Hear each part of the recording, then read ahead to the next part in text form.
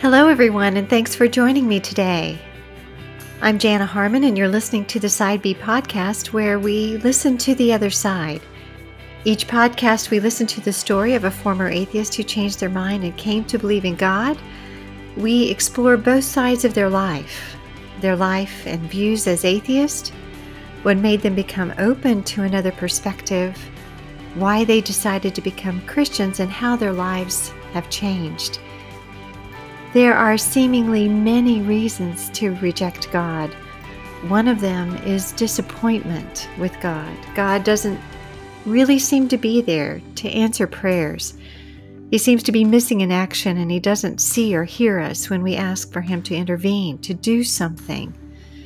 In my doctoral research, I asked more than 50 atheists why they didn't believe that God existed. On the survey, they could select all kinds of answers, including a lack of all kinds of objective evidence. But one of the most surprising findings was that the number one answer given to this question was a lack of subjective evidence for God. That is, they doubted His existence because He didn't show up in some personal way in their lives.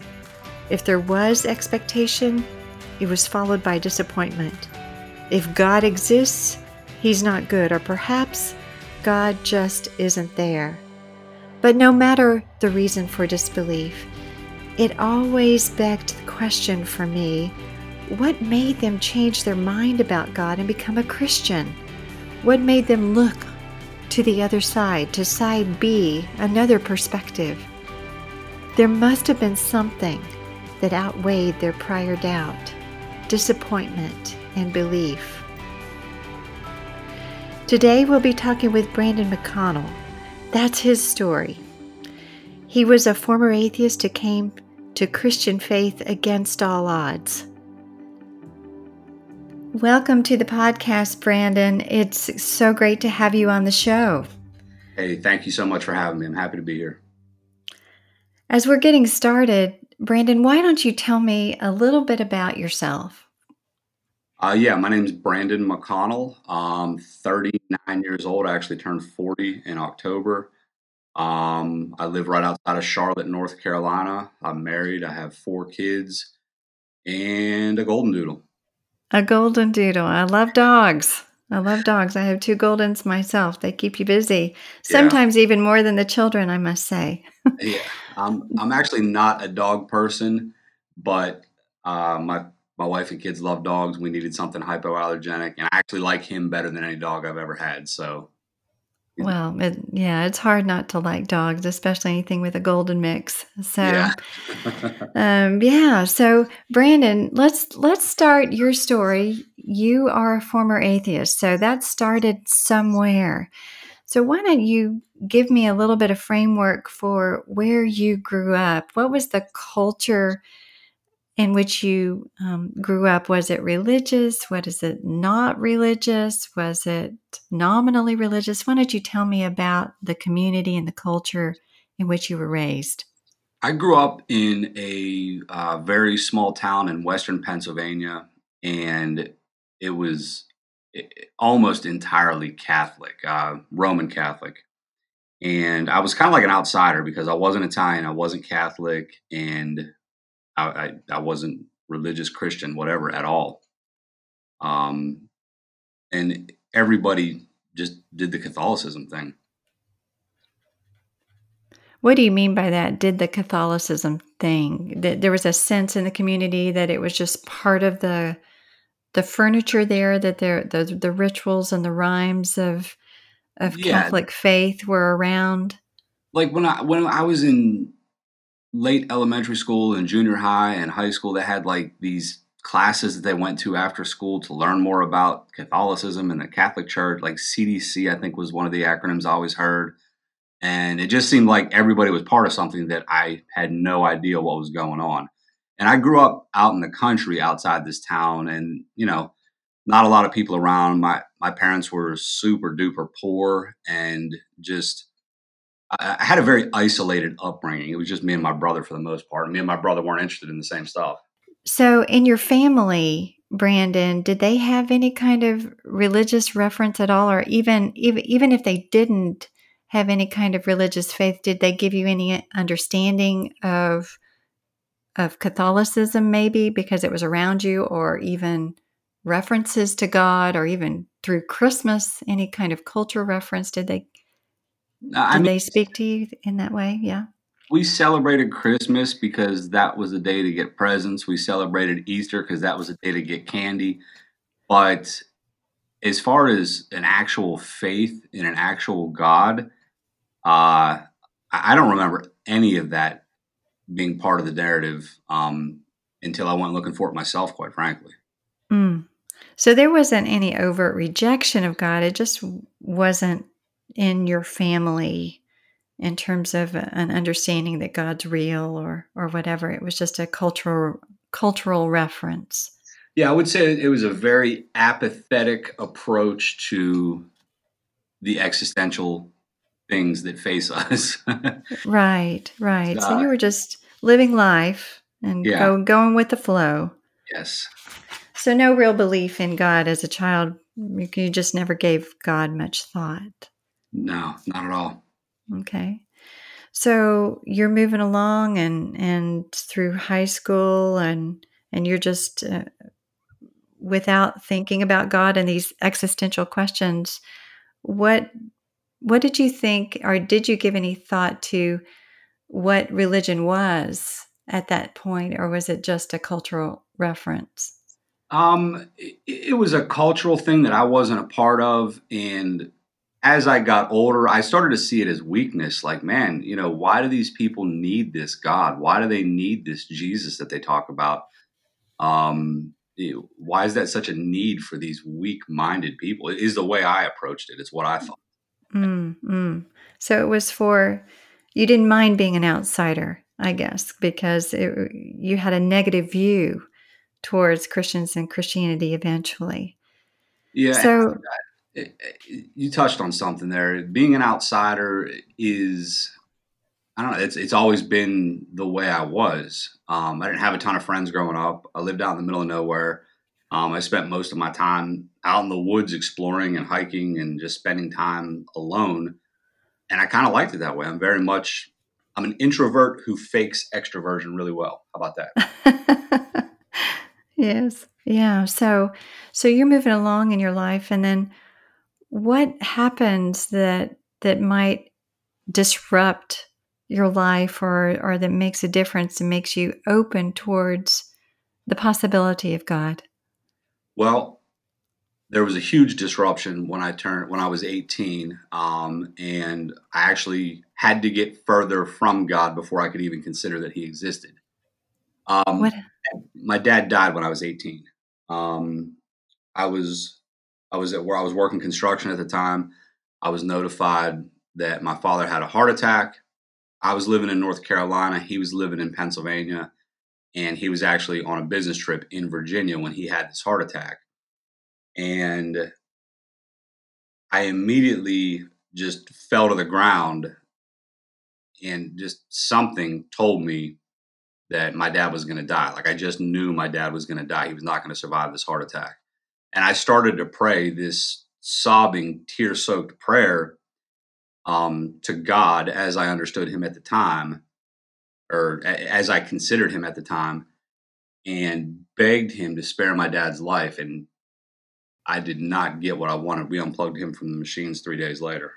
Mm, that must have been incredibly difficult. Yeah. Yeah. One of the hardest things I've been through, for sure. So that unanswered prayer, um, what did it do for you in terms of your view of God at that time? Uh, it gave me the opinion that either he flat out didn't exist, or if he did exist, that he was a very scornful and hateful being. Mm. And the way that manifested itself in my life was he couldn't exist. He doesn't exist. And I went to war with God for the next 5 years. Went to war. Those Yes. are those are pretty strong fighting words, really. Yeah. How did that I mean, what did that look like? Anywhere I saw anybody practicing any sort of faith in God, I would ridicule, I would confront, I would antagonize, I would belittle. Um, yeah, I just, I was, I was an idiot, but I was a very outspoken idiot. I can remember one time being at a bookstore and taking a stack of Bibles and putting them in the religious fiction section, just silly, petty little stuff like that. Um, to to express to the world my opinion, my beliefs, my hatred of God and anybody that was weak enough to believe in a God. Okay, so you were pretty extroverted in terms of your views against God, your overt rejection of him and anything it sounds like anything that represented him. I guess Yeah. particularly Christianity that you rejected the Judeo-Christian God specifically because I presume that's the God you pray to. Well, it's tough to say who you're praying to when you don't have any education, no basis of faith, never read a Bible or a Quran or just anything. Um, but yeah, I would have said the Judeo-Christian God because that was the what I saw people putting their faith in at the time. Mm. So you were rejecting God. It sounds like you were probably 18 to you said 4 to 5 years into your early 20s. So you were rejecting God. Did you understand what you were embracing in terms of the opposite or different, or what was your reality, or where did you find truth or substantiation for your own worldview at that time, your own way of thinking? I worshiped at the Church of Science. I thought Oh, science had all the answers. I believed the Big Bang. I believed in macro evolution. Basically, everything that was taught in science class in high school and college. I was sold out to that 100%. that there was no need for God, that hypothesis. Correct. Yeah, yeah. So you're moving along, and why don't you tell me, just keep going on with your story? What happened next? So after my dad died, I moved back from North Carolina to back to Pennsylvania. My mom was really struggling, just financially, psychologically. So I moved back in with my mom in my, I think I would have been about 19, 20 at the time. And I started going to college. I always wanted to fly planes. So I took out a bunch of loans and I went to a professional piloting school near where I grew up. And I was doing that, and I still remember 9/11 happened my first semester in flight school. Oh my. Completely changed the entire game, uh, and basically all the piloting jobs for the foreseeable future dried up overnight. And they had a dual piloting slash air traffic control program, so I switched over to air traffic control. Did a couple semesters at ATC, and then over the summer one year, um, this was when God showed up in my life, and my faith in science and medicine and everything was crushed. What happened? So I'm in ATC school and I was drinking, doing drugs, hanging out, partying, just living that lifestyle. And I woke up one morning to the sound of my phone ringing and I couldn't see, like I'm looking at the screen of my phone. It's back in the day, the old flip phone. So it wasn't like an iPhone or something like that. And I couldn't read the screen of my phone. And I'm rubbing my eyes and I'm like, man, what's going on? Everything was just super, super blurry. Mm. And my brother came in my room and I could tell it was a person standing there. I couldn't recognize my brother. Like my eyes were really, really blurry. And I had my brother take me to the eye doctor. They did what's called a visual field test, which basically means you push a button every time you see a light light up at different areas of a screen in front of you. And what that revealed was 80% of my visual field was blocked out. And what your brain does when that happens is it tries to fill in the gaps. And when it fills in the gaps, it just makes everything really, really blurry. Mm. So I went from the eye doctor to the hospital in the back of an ambulance because they thought I had a tumor on my ocular nerve. And I spent the next 2 weeks in the hospital, MRIs, CAT scans. They did a spinal tap because they thought I could have multiple sclerosis. Many, many, many different things. I was in the hospital for 2 weeks. I couldn't read. I couldn't watch television. All I could really do was sit there and think. And I felt fine. Like I was healthy. Like I didn't feel sick. But I couldn't see. Mm. And that started to crack the door to maybe science doesn't explain everything. Maybe, medicine isn't worthy of my worship, because it was very frustrating having something clearly going on and nobody was able to explain it to me. Well, I'm sure that was disconcerting in many ways, just the whole episode itself, and that science didn't live up to your expectations there. And I can't imagine what it would be like to sit there and just be able to think for 2 weeks and not do much else. When you back away from life and then you're in this disrupted place, and then it's a sobering thing. So Yeah. what happened? What happened to your visual issues? Did they resolve or? So after 2 weeks, I just looked at the doctor one day. I was like, look, nothing's getting done here. I can, it's not cheap staying in the hospital. I was like, I can go home and feel fine and not be able to see. Like, we're not accomplishing anything. So I checked myself out of the hospital, had my brother take me home. And about week 3, it started to clear up. And I was selling TVs at Circuit City at the time. This was when I was in college. I was like, I can go back to work. Like, I just need to get out of the house. I'm not built to sit still. Like, I am not a trying to do nothing type of guy. So I just finally said, look, Justin, that's my brother. I was like, you can drive me back and forth to work. I can see well enough to sell TVs. I just can't see well enough to drive.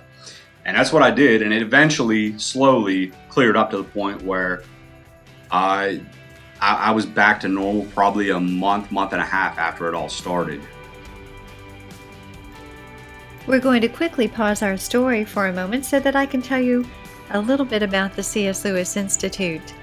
For over 40 years, the Institute has been committed to developing wholehearted disciples of Jesus Christ who will articulate, share, defend, and live their faith in personal and public life. Please consider making a donation to the C.S. Lewis Institute. To donate, go to our website at www.cslewisinstitute.org and click Donate. Thank you. Now let's get back to our story.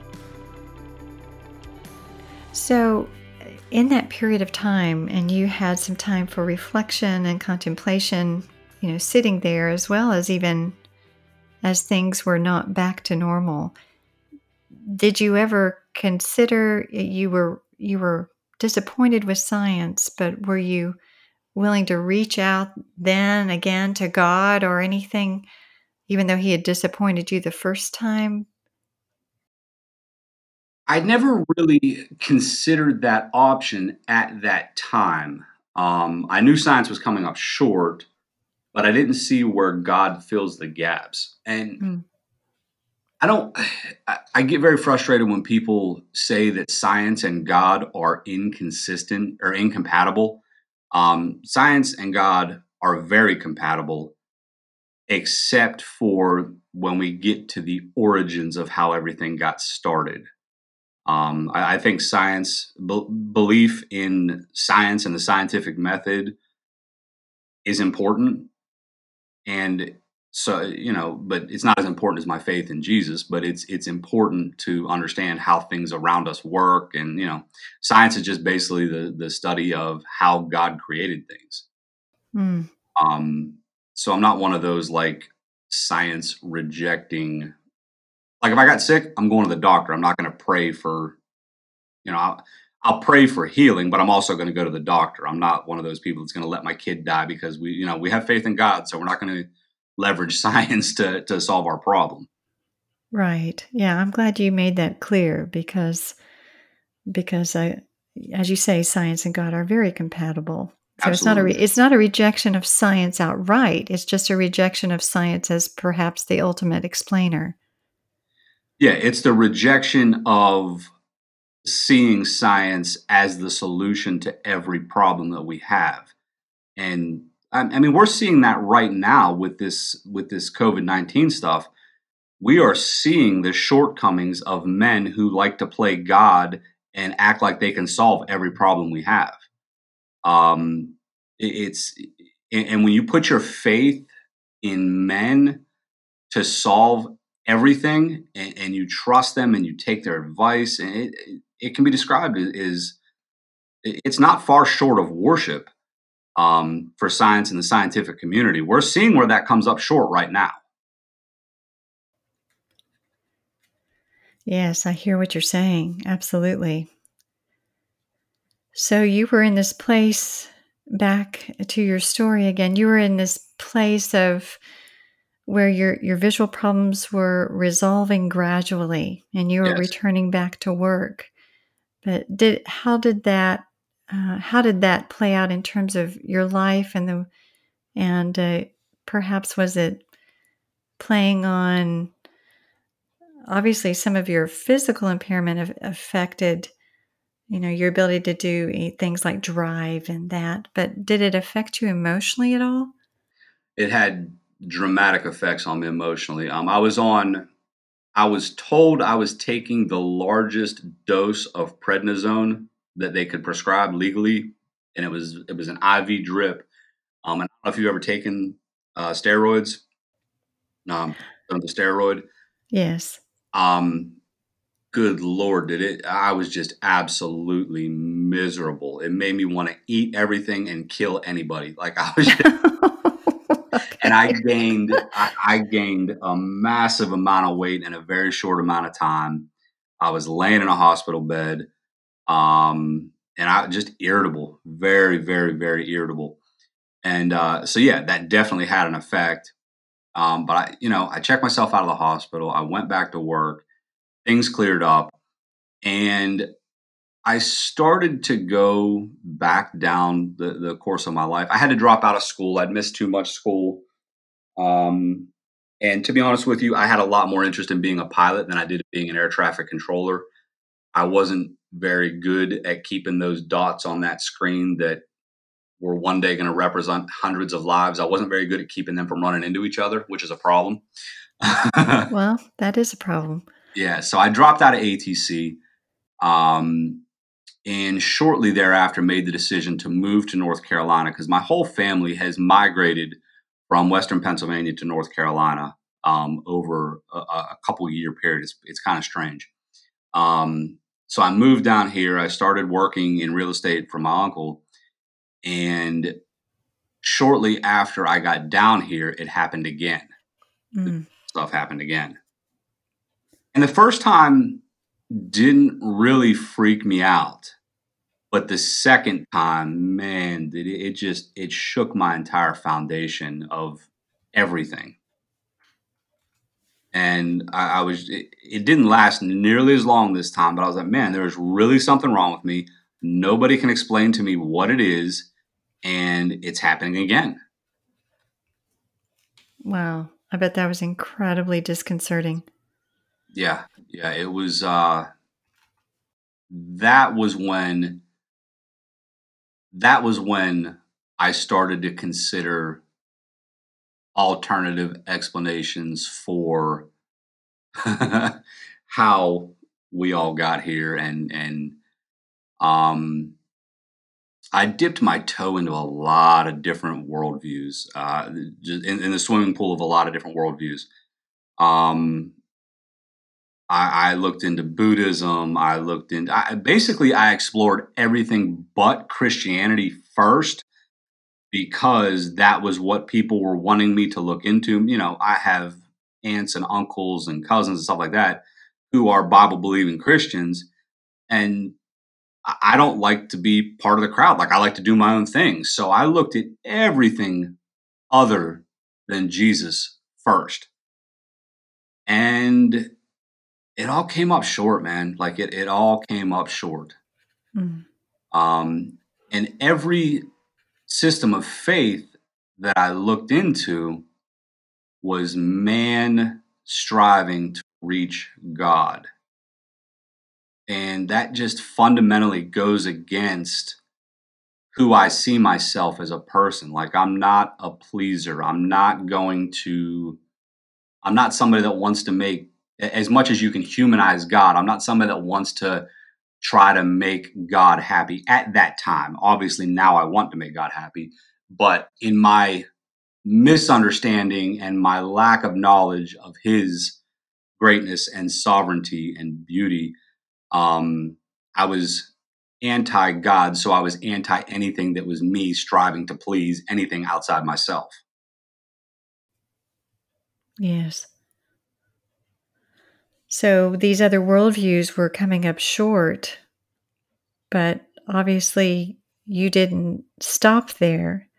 You ended up turning somehow towards the one faith that you were trying to avoid. Tell me about that.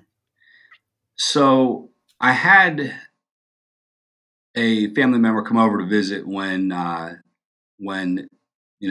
blindness or whatever you want to call it had set in again, and we were sitting on my couch in my apartment, and she was like, she hit me with she was very, everybody walked on eggshells around me when it came to things of faith because they knew where I stood and they knew how aggressive I had been. But she shared with me the story of Saul on the road to Damascus, and she told me that the Lord blinded him to get his attention. And I wouldn't show it at the time, but man, did that rock my world. Give her the satisfaction of acting like that affected me, but holy cow, did that affect me. And that interaction was what got me to start actually looking into the evidence of things like the resurrection. And which, that's the linchpin of Christianity, right? If the resurrection doesn't happen, none of it happened. Right. And I'm very cynical, very like I need evidence, I need proof. And it was at that point that I started to put Christianity on the same playing field and the same burden of evidence as I did for science. There are things, if you believe in macro evolution, like humans evolved from pond scum to what we are now, there are massive, massive gaps in the line of explanation of how this happened. And like to think that this clump of cells over here evolved into a toenail, and this clump of cells over here somehow evolved into the medulla oblongata. Like it just didn't make sense. And I started to apply. So the same burden of evidence I had for evolution, well, if that's my worldview, I have to apply, I have to allow that for Christianity. And I just started to pursue what made the most sense, what was the best explanation, while allowing for the fact that I was not going to ever have an absolute 100% explanation of anything. Any worldview requires faith. And I prefer to put my faith in what makes the most sense. It's like looking at, and I'm sure you've heard this example or this metaphor before. But if you look at a house, it makes more sense to look at a house and say, "Yep, somebody built that," than it does to say, "Yeah, that just came from nowhere." Like it just doesn't make sense. Right. When I started to allow for that burden of evidence and just be a little bit easier on Christianity, it doesn't mean I turned my brain off. I did so much more thinking to come to the Christian worldview than I ever did to come to the evolution, Big Bang scientific worldview. That was spoon fed to me by authority figures. And I always thought that Christianity was spoon fed to believe. And for some people, it is. Like, there's a lot of Christians who don't know why they believe what they believe. And I think that's why you see so many people falling away from the faith and churches closing and stuff like that, because they're not getting asked the hard questions and offered explanations early in life. So yeah, that's what cracked the door. And just one night, that same it was my aunt. That same aunt invited me to go to this thing called the Power Team. Um, it's for little kids. If you don't know what the Power Team is, it's they're basically big, beefy, strong felons who put their faith in Jesus, and they do these feats of strength and share the gospel. And so I after the story of the road of Saul on the road to Damascus, um, I was invited to that. I went, and they did the altar call, and I I was a passenger in my own ship at that point. I could not resist getting up and walking down there, and I'm 20, 23, 24 at the time, and it's me and a bunch of second graders down there, Um, even the Lord, and I haven't looked back. I mean, it's been a crazy, crazy ride. wow, that's amazing. Yeah, Just to back up for just a moment, obviously, you were investigating things that made the Christian world make sense, or you were open enough to see perhaps evidence in a new way yeah. and see things come together. And then you were invited to this event, and you talked about them um, giving the gospel. What hmm what what do you mean by that? What is the gospel? What was it there that was so compelling that you couldn't resist?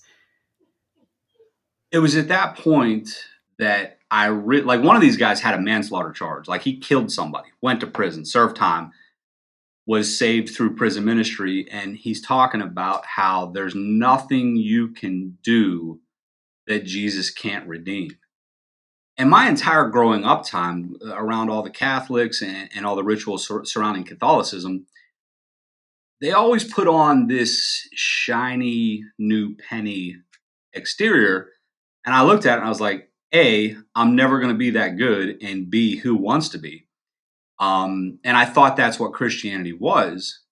And this guy, I have no idea who he is. I'll never see him again. And he'll probably never hear this, but he's talking about the things that he did that Jesus redeemed. And I was like, holy cow, I've done nothing compared to this. And it's not, there's no hierarchy of sin. There's no sin worse than another from God's perspective.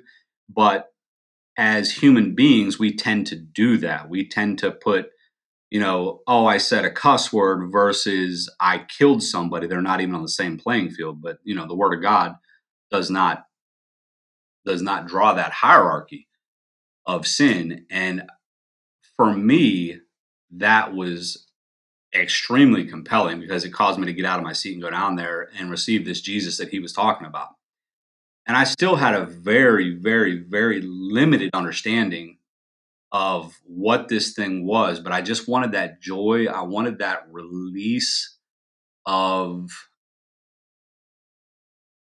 a burden of living under this sin that I was entrapped in.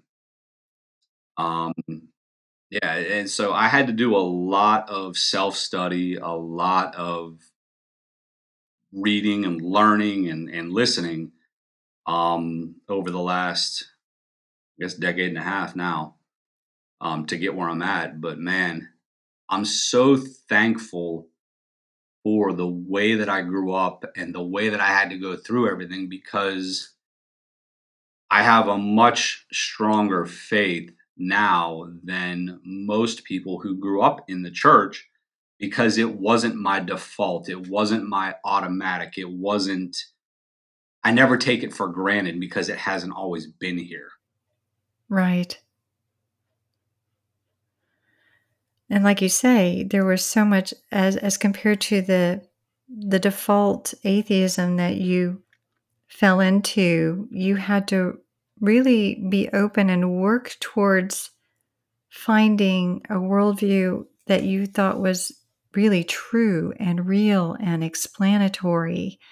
That it was, but once you found the gospel, that nugget of truth and who Jesus is, and that he can make sense of your life and that he can forgive you and set you free, Yeah. that made all the difference. So since you've been living in this for the last 15 years, how how have you changed? It sounds like you've done a lot of study. Has your life and all of So those things that, I mean, have you felt quite a difference because of the gospel, because of Jesus, because of the way that you understand the world now? How yeah. has that affected your life? Yeah. So I can still, man, I still remember it like yesterday. I literally said to myself, all right, so I guess I'm a Christian now and life will be easy. Thank God. Life's going to finally be easy. God was laughing at that thought because life isn't easier when you have faith in Jesus. If anything, my life has gotten harder.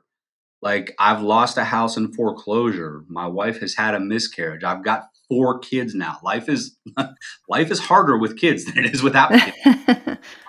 I'm married. Life is harder when you're married than it is when you're not married, but it's worth it. Um, there's just more purpose and more meaning in my life than there ever was going to be without what I go through with God on my side. Um, and like I spent after I was in real estate in from the time I moved to North Carolina until 2009, which anybody that knows recent history knows what we went through in 2008, 2009, especially in the real estate market.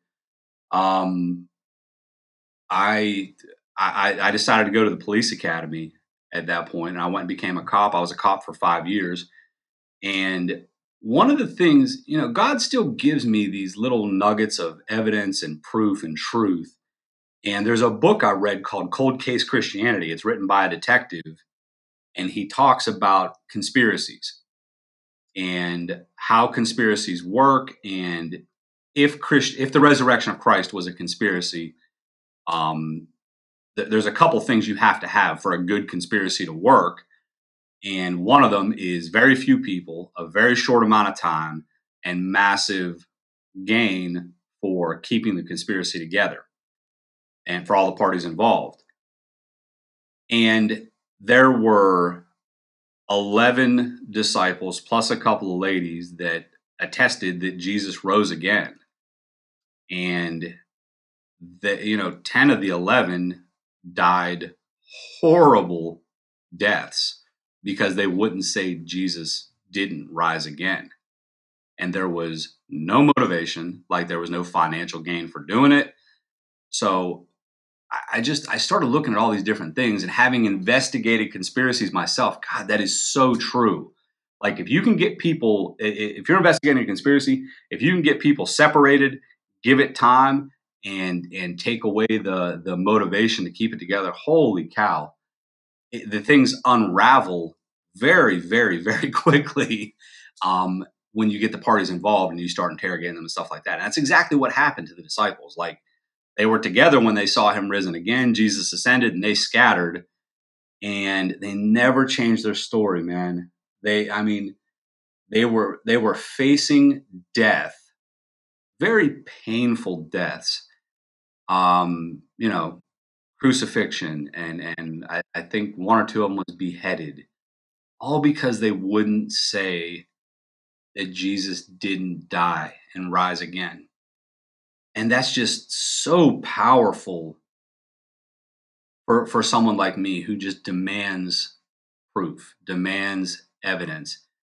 And I don't see many Christian leaders talking about things like this.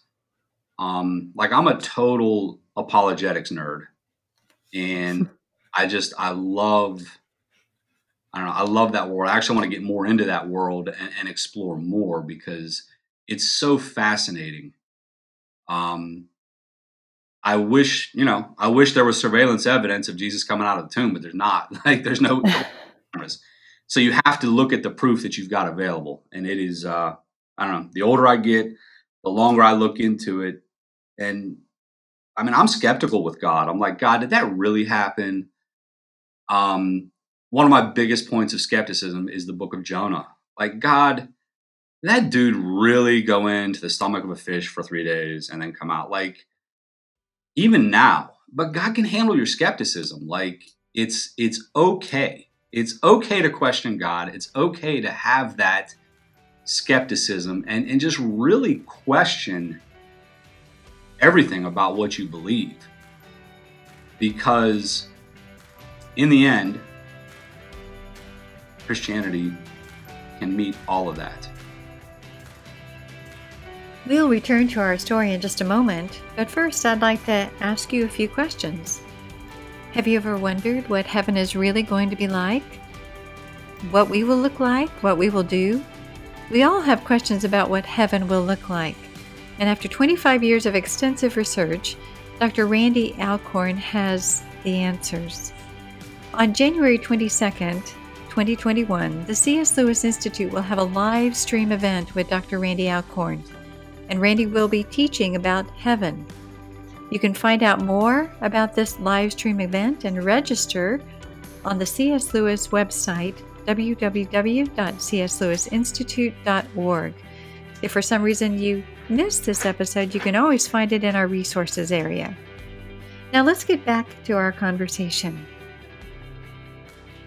Brandon, it sounds like you've really done a lot of thinking, more than just in your hospital bed for 2 weeks. Yeah, it sounds like what began there has really continued for years now, and even just fostered a greater hunger to know what is true. And what I too appreciate about you is that you're honest with your skepticism and doubt. I think so many people want to hide that, or not admit it, or not think too deeply because of their own questions. But you don't let your questions get in the way. You actually use them as a source. Well, if you have a question about your faith and you don't want to ask that question, it's not because you're afraid of offending or hurting God. It's because you don't want to cause trouble, or you don't want to make waves in the church. Or it's people pleasing is what it is. And I didn't come here to please people. I came here to please God, and I'm going to do that to the best of my ability. Mm-hmm. Yeah, that's good. That's good counseling. It's really a great example too of perhaps how we should all be really seeking actively, no matter Always. really what the cost and what the challenge or what the consequence. So, Brandon, as we are wrapping up, you have given so much good advice in so many ways, but I wonder if you could speak directly to perhaps a curious skeptic who might be listening to this podcast, perhaps someone who's been disappointed with an unanswered prayer, or thought God didn't show up in some way, or anything else. What would you say to them? I would say when I was an atheist, I used to look at the men and women who were in the church, in the faith, and sometimes I would see hypocrisy, sometimes I would see shortcomings and failings, and I would say, "Yep, that's God." And I would encourage people to look beyond the people and look for God. There's a lot of stuff that men and women do in the name of God that is a really crappy representation of who God actually is. Um, the gospel of Jesus Christ is the most offensive message that there is to the unsaved, because fundamentally it's the revelation that you're not God. There's nothing you can do to be like God in your own power. And it's the message that you need a savior. Like, you've sinned, you've fallen short of God, you're not in control, and there's nothing you can do in your own power to earn salvation. You have to accept what Christ has provided, the sacrifice he provided on the cross, in order to be saved. And that is very difficult for someone like me to accept, but it's also very liberating because it frees you from that burden of trying to be a good little boy or a good little girl. I still screw up every day. I sin every single day. I probably sinned before I got on this podcast. That's just that's the nature that I was given by Adam. Um, but God's made a way. And I think if we would get down to the business of actually considering the evidence as it's presented and put that evidence on the same playing field for the things that we believe by faith, no matter what your worldview is, I think Christianity is the Christian worldview is a giant among other worldviews when you really look at the evidence and you really consider everything. Mm. That's good advice. I know that there are some skeptics who would say there is no evidence for God. How would you respond to that? Um, to say there's no evidence for God, well, first of all, if you don't believe, it's because you don't want to believe. Like that, we just have to get that off the table.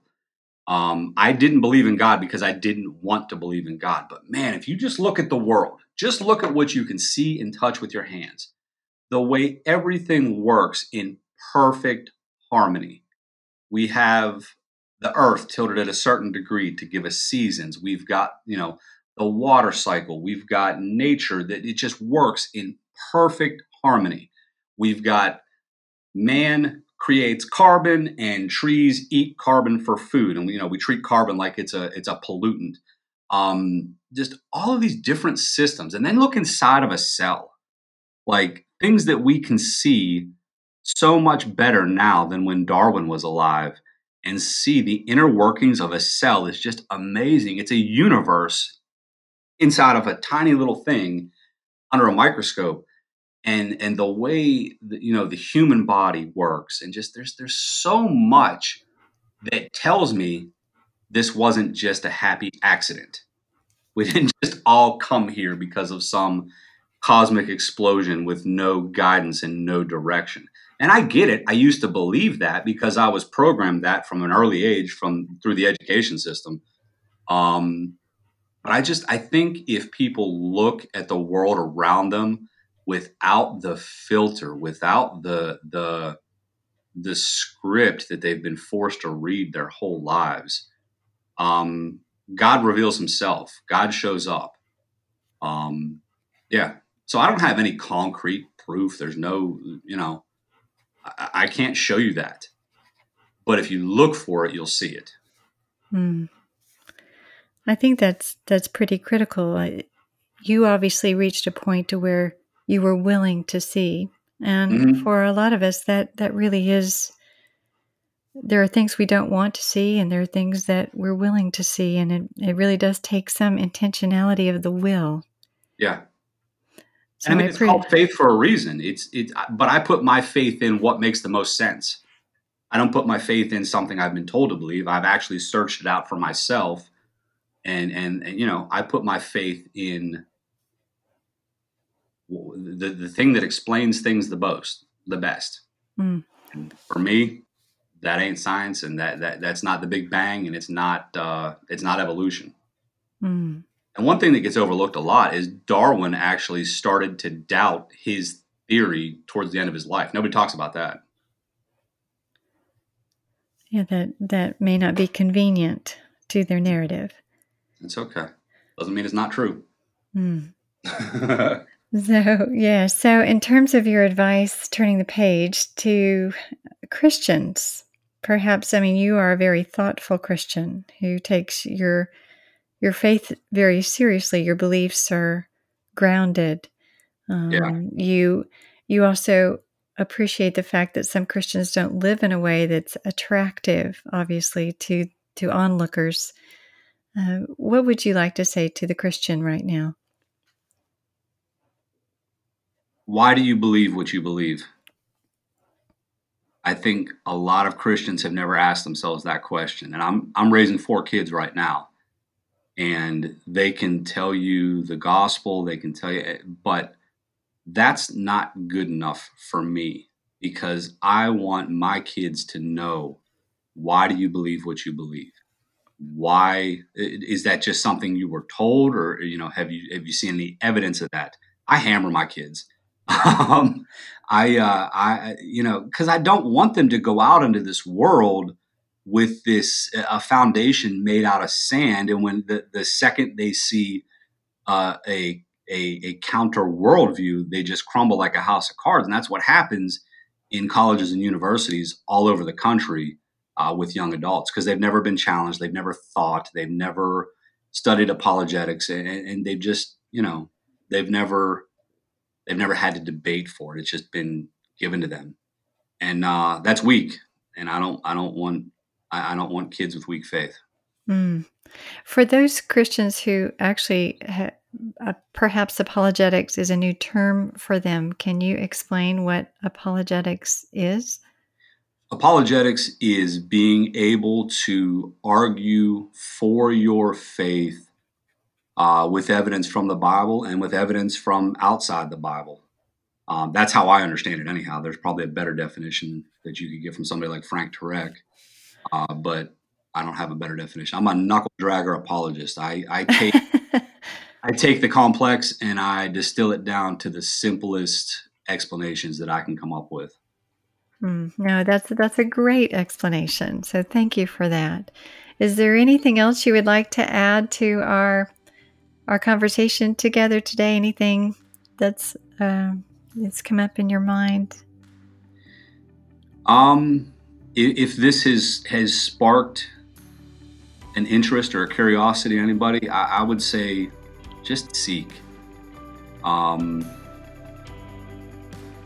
Seek, because not seeking has consequences. I think that's a really, really good final word. Brandon, thank you so much for being a part of the Side B podcast. I've loved hearing your story and your insights, and you've certainly given us a lot to think about. So thanks for coming on. Yes, ma'am. Thank you. Thank you for having me. Thanks for being with me today on the Side B podcast to hear Brandon's story. If you want to hear more from him, you might want to visit his Facebook page called Crooked Sticks. I've included a link in the episode notes. If you're also interested in the book that he referenced, Cold Case Christianity by J. Warner Wallace, I've also included a link in the episode notes so that you can locate that. For questions and feedback about this episode, you can reach me by email at thesidebpodcast@cslewisinstitute.org. If you enjoyed it, subscribe and share this new podcast with your friends and your social network. In the meantime, I'll be looking forward to seeing you next time, where we'll be listening to the other side.